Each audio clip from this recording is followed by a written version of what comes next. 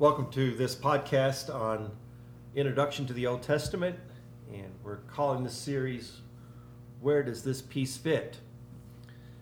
And I mentioned last time, that studying the Bible is very much like putting together a jigsaw puzzle, and you have this piece and you're looking at it and you're trying to figure out where it fits in the big picture. And we last week looked at all the different pieces of the Old Testament, how that fits together. And so I encourage you to go back to that podcast and look at that.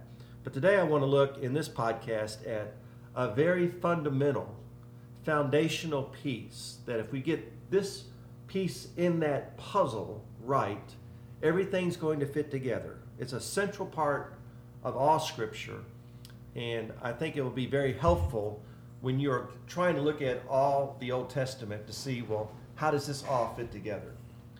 You know, the Apostle John makes a statement in chapter 20 of his gospel in verse 30 and 31.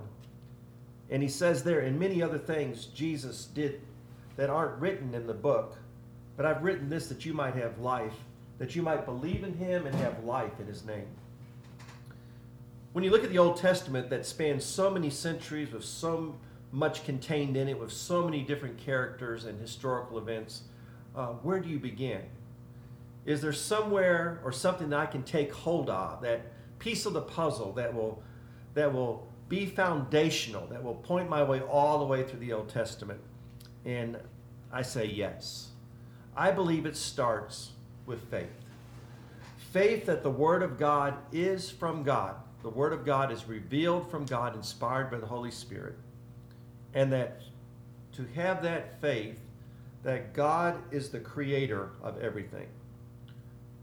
Now, to prepare for this lesson, I want you to look at the notes on the website that go along with this lesson. And I also want you to read 3 sections of scriptures before you go any further into the lesson. I think it would help you a whole lot. And I know some of you will just go straight through and try to do that later. But I really believe that the best form of study here would be for you to download the notes, look at them, familiarize yourself with the topics I'm going to cover, and then read these 3 scriptures first. I want you to read Psalm 19, 1 through 14, Genesis, the very first chapter, and then the entire chapter of Isaiah 40. If you would read those 3 scriptures first, I think it will really prepare you for this topic that we're looking at today. Once you read them, please return to this recording as I speak about the importance of having faith in the Word of God and faith that God is the creator of everything. So pause it, read it, pray about it, and return back to this podcast. Well, welcome back if you paused to read, and if you didn't, we're starting anyway, right? So I'm going to start with Psalm 19. If I started with Genesis and on, I would eventually come to what I think are the strongest statements about Scripture maybe in the Bible, but at least in the Old Testament. We look at what the New Testament says about itself, and you know all the scriptures that it says about that. But if I were to go to the Old Testament, I would start with these 3 scriptures to set the foundation, to make the central piece fit together. And I would start with Psalm 19. Before I even read Genesis and all that, I would go to Psalm 19. Psalm 19, 1 through 6, makes it clear that the eternal God, Creator God, reveals himself in the constellations and what is in the heavens, what is in creation.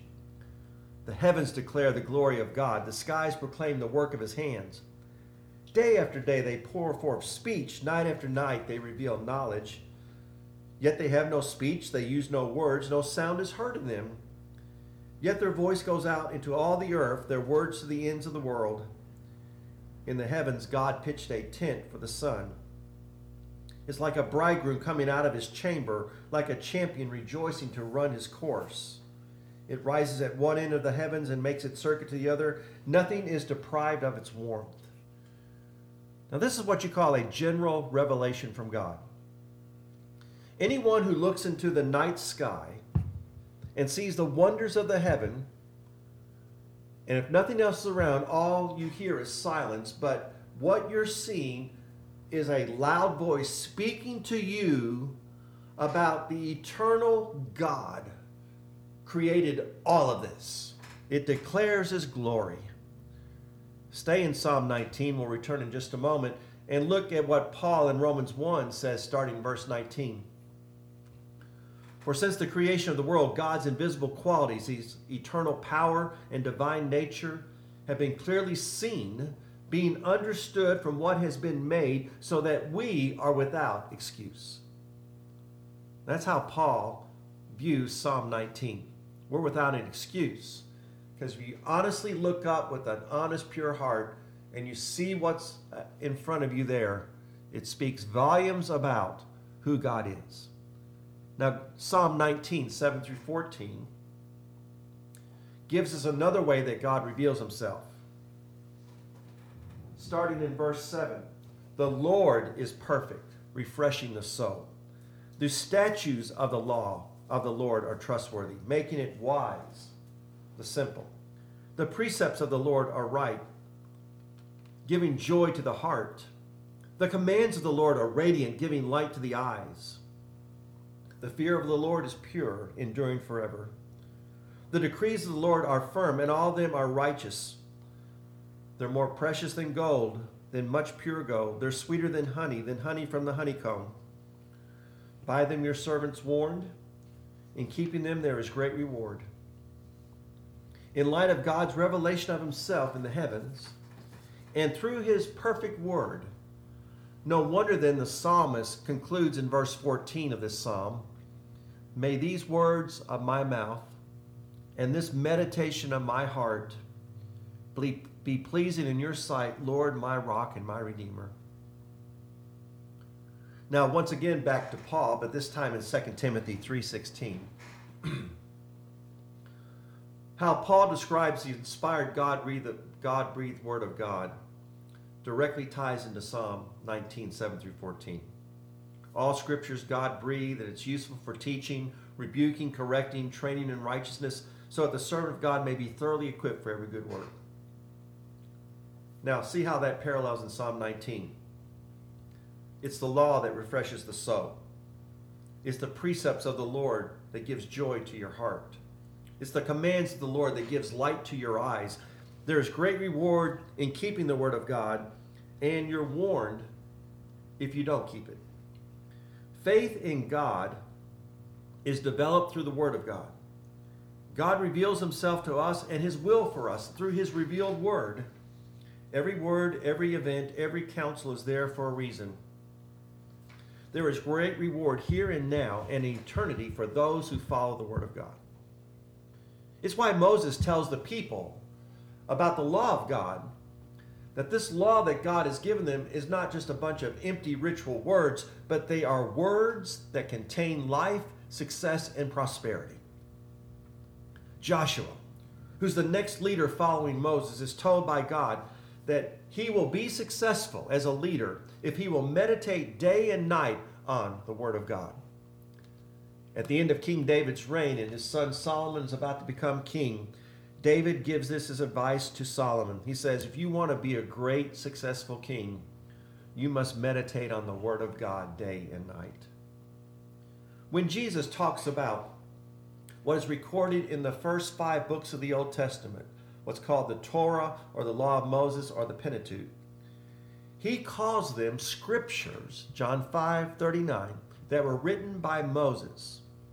And then Jesus says those words of prophecy in those scriptures revealed to Moses by God are words that are pointing to Jesus Christ himself.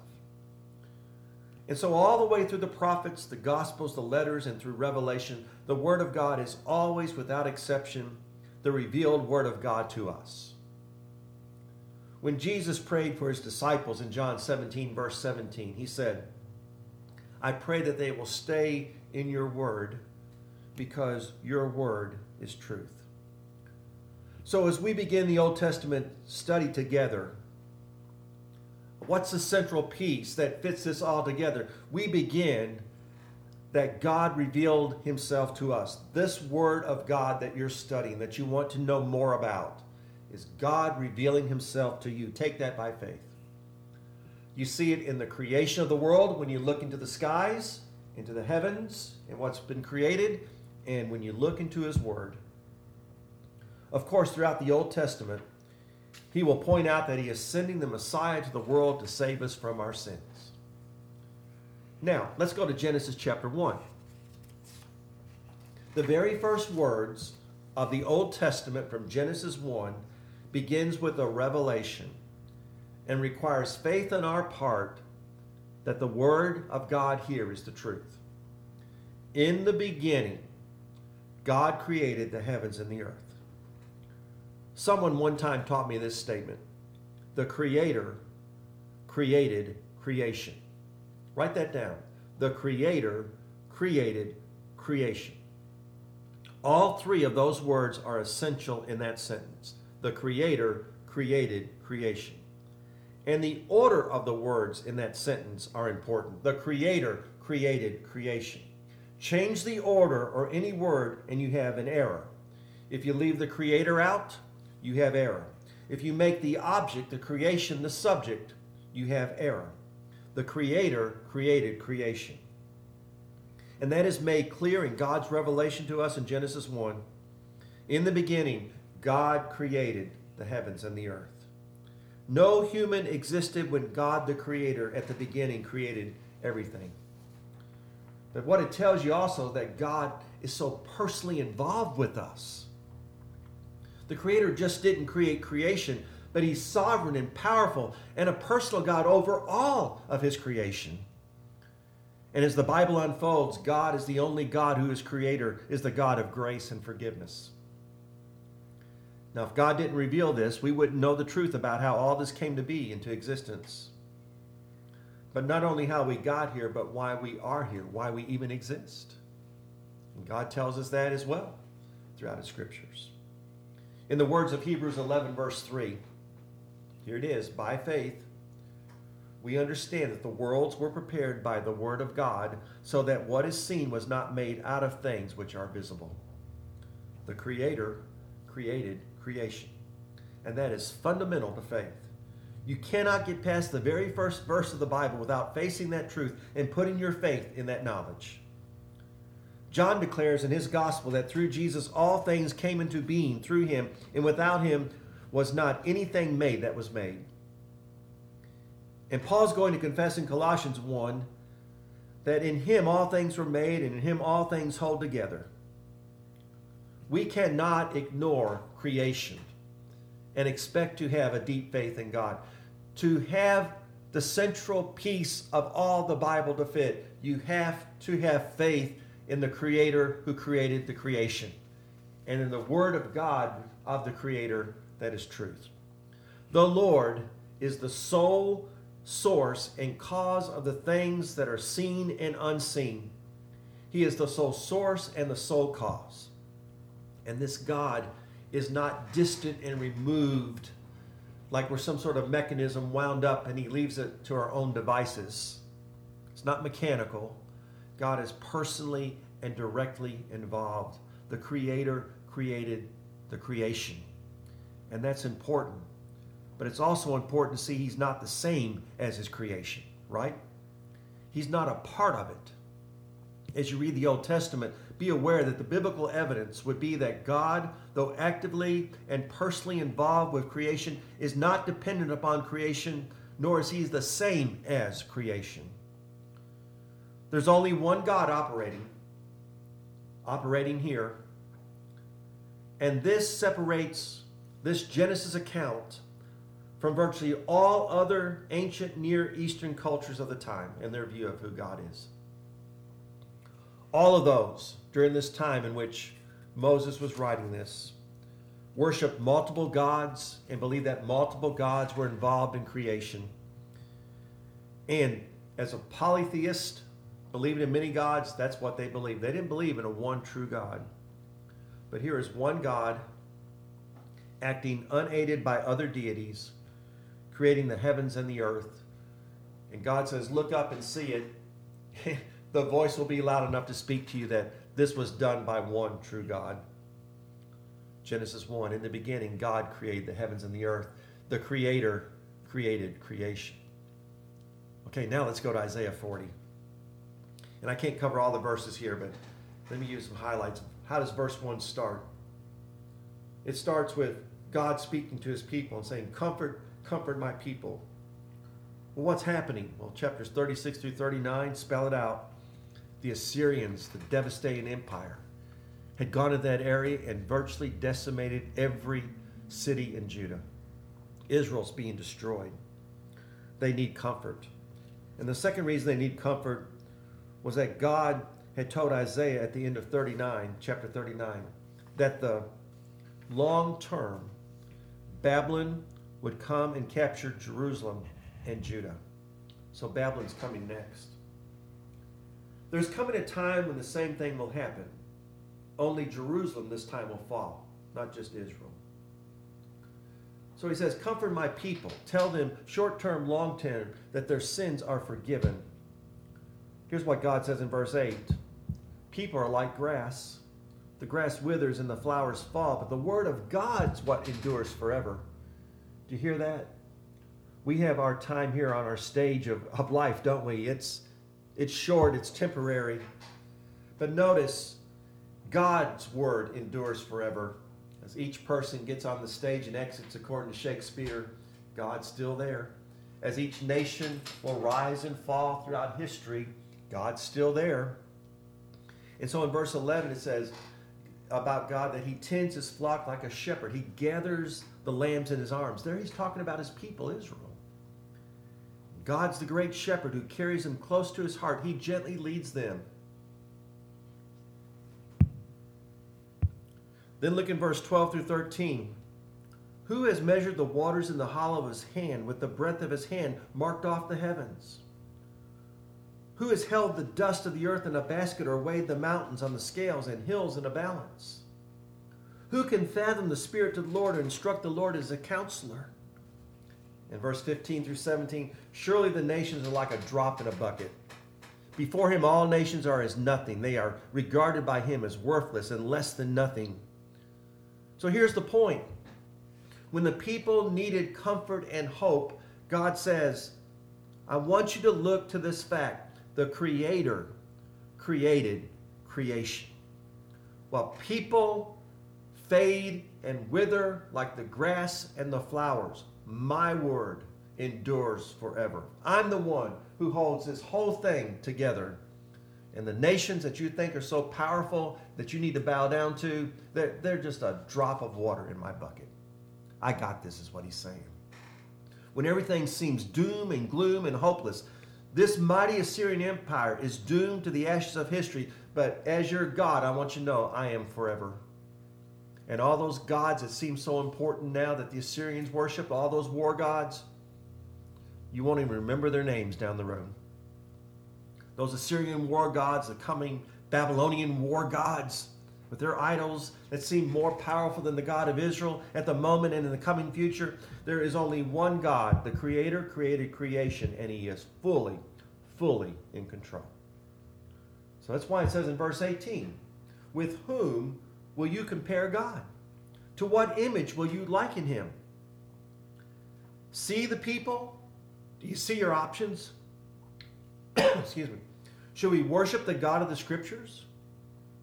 Or should we worship the gods of the Assyrians, since the Assyrians are so powerful? Should we worship the gods of Egypt, since Egypt has not been conquered by the Assyrians? Should we worship the gods of the Babylonians? After all, they seem to be the winners in the future. And Isaiah says, you cannot in any way possible compare God to an idol. He's the Creator who created creation. He's all there is. He is God and there's no other. No, there is no one like him. There is no comparison to him. There is no other. And so it says, the one who sits above the circle of the earth, the Creator, the sustainer of the world. He rules all rulers. Verse 23, he reduces rulers to nothing. He makes the judges of the earth meaningless. Look at verse 25 through 26. To whom will you compare me? Or who is my equal, says the Holy One? Lift up your eyes and look to the heavens. Who created all of this? The answer, the Creator created creation. The Word of God is forever. It's truth that's revealed to us. There is no other God except the eternal God. There is no other Word except the eternal Word of God. He continues in the verse, he who brings out the starry host one by one and calls forth each of them by name. Because of his great power and mighty strength, not one of them is missing.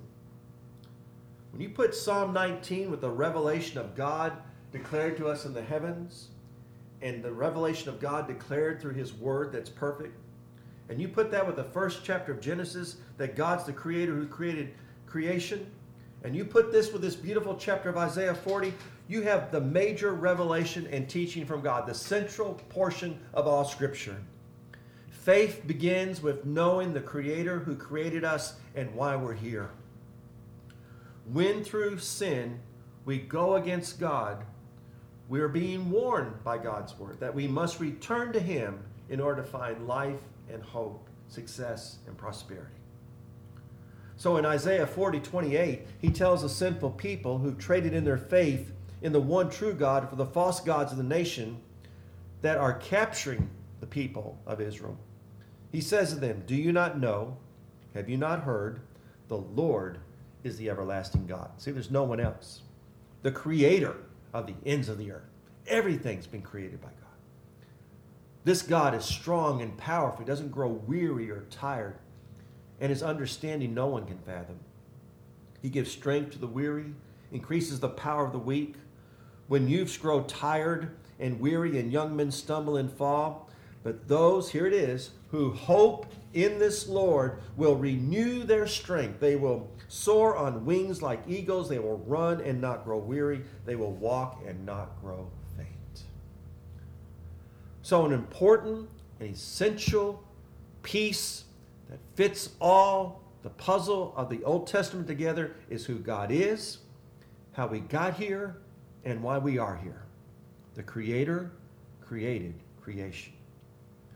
The scriptures we looked at today, and there's so many more on this subject, point us to put our faith in this God. God is the one we put our hope in, to either deliver us or comfort us when things are going good and great, and when things are going bad and going from bad to worse. And God will say all throughout the Old Testament, I want you to keep looking at these phrases. You might want to highlight them as you read through the Old Testament during this study. I am the one who made you. I am your creator. I am the God, the one true God. I am the one who formed you. Do not fear, I have redeemed you. You call me by my name. Now, this story of creation throughout the Old Testament is not just to be a proof passage that God is the creator as opposed to anyone or anything else. He is the sole source and cause of all creation.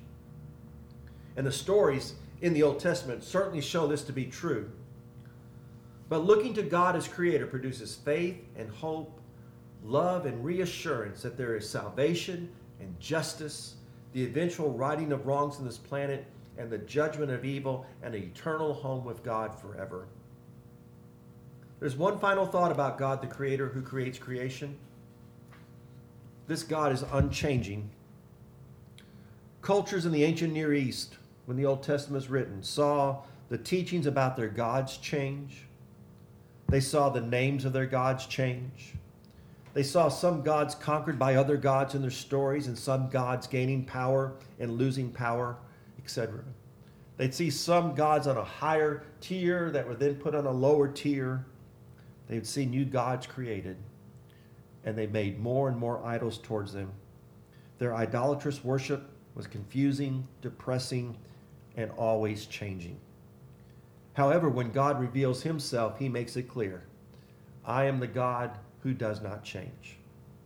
You know why he doesn't change? Because he doesn't need to change. He is inherently perfect. When people created their false idols and worship, their gods changed because we cannot fathom not having to change with the times or needs we face. So humans are constantly changing the rules about virtues and values and what is a sin and what's not a sin. We're ever changing because we can never get it right on our own. But God never changes. He's the same yesterday, today, and tomorrow. God doesn't change because he doesn't need to. He is perfect and his word is perfect. That doesn't mean that God is boring. If something doesn't change, then it's oftentimes becomes too familiar to us and becomes boring to us. But I can say today, like the people of the Old Testament of yesterday, that the best way and the only way to live is to trust and obey and put your faith in the eternal God and His Word. And tomorrow, I'll say the very same thing. And if the Lord delays His return for another 1,000 years, the same thing will be told to the cultures of that time as well. God is the same yesterday, today, and tomorrow. Now, all around us, and it's going on right now in our culture today, in our time right now, our culture's changing. It is changing dramatically its views about sin and virtues and values. That doesn't make it right, because someone will come along and change the rules again because it's a false idol. It's a false religion. But we need to remember, who are we to even do that? We're like the grass and the flowers. We're temporary. But the Word of God, God Himself, endures forever. So the next time you get a chance on a clear night, lift up your heads to the heavens and look and see and hear and praise the Creator who created creation. And as you read through the Old Testament in this study, begin each time with prayer, thanking God for revealing Himself and His will to us in His perfect, timeless, comforting, delivering Word.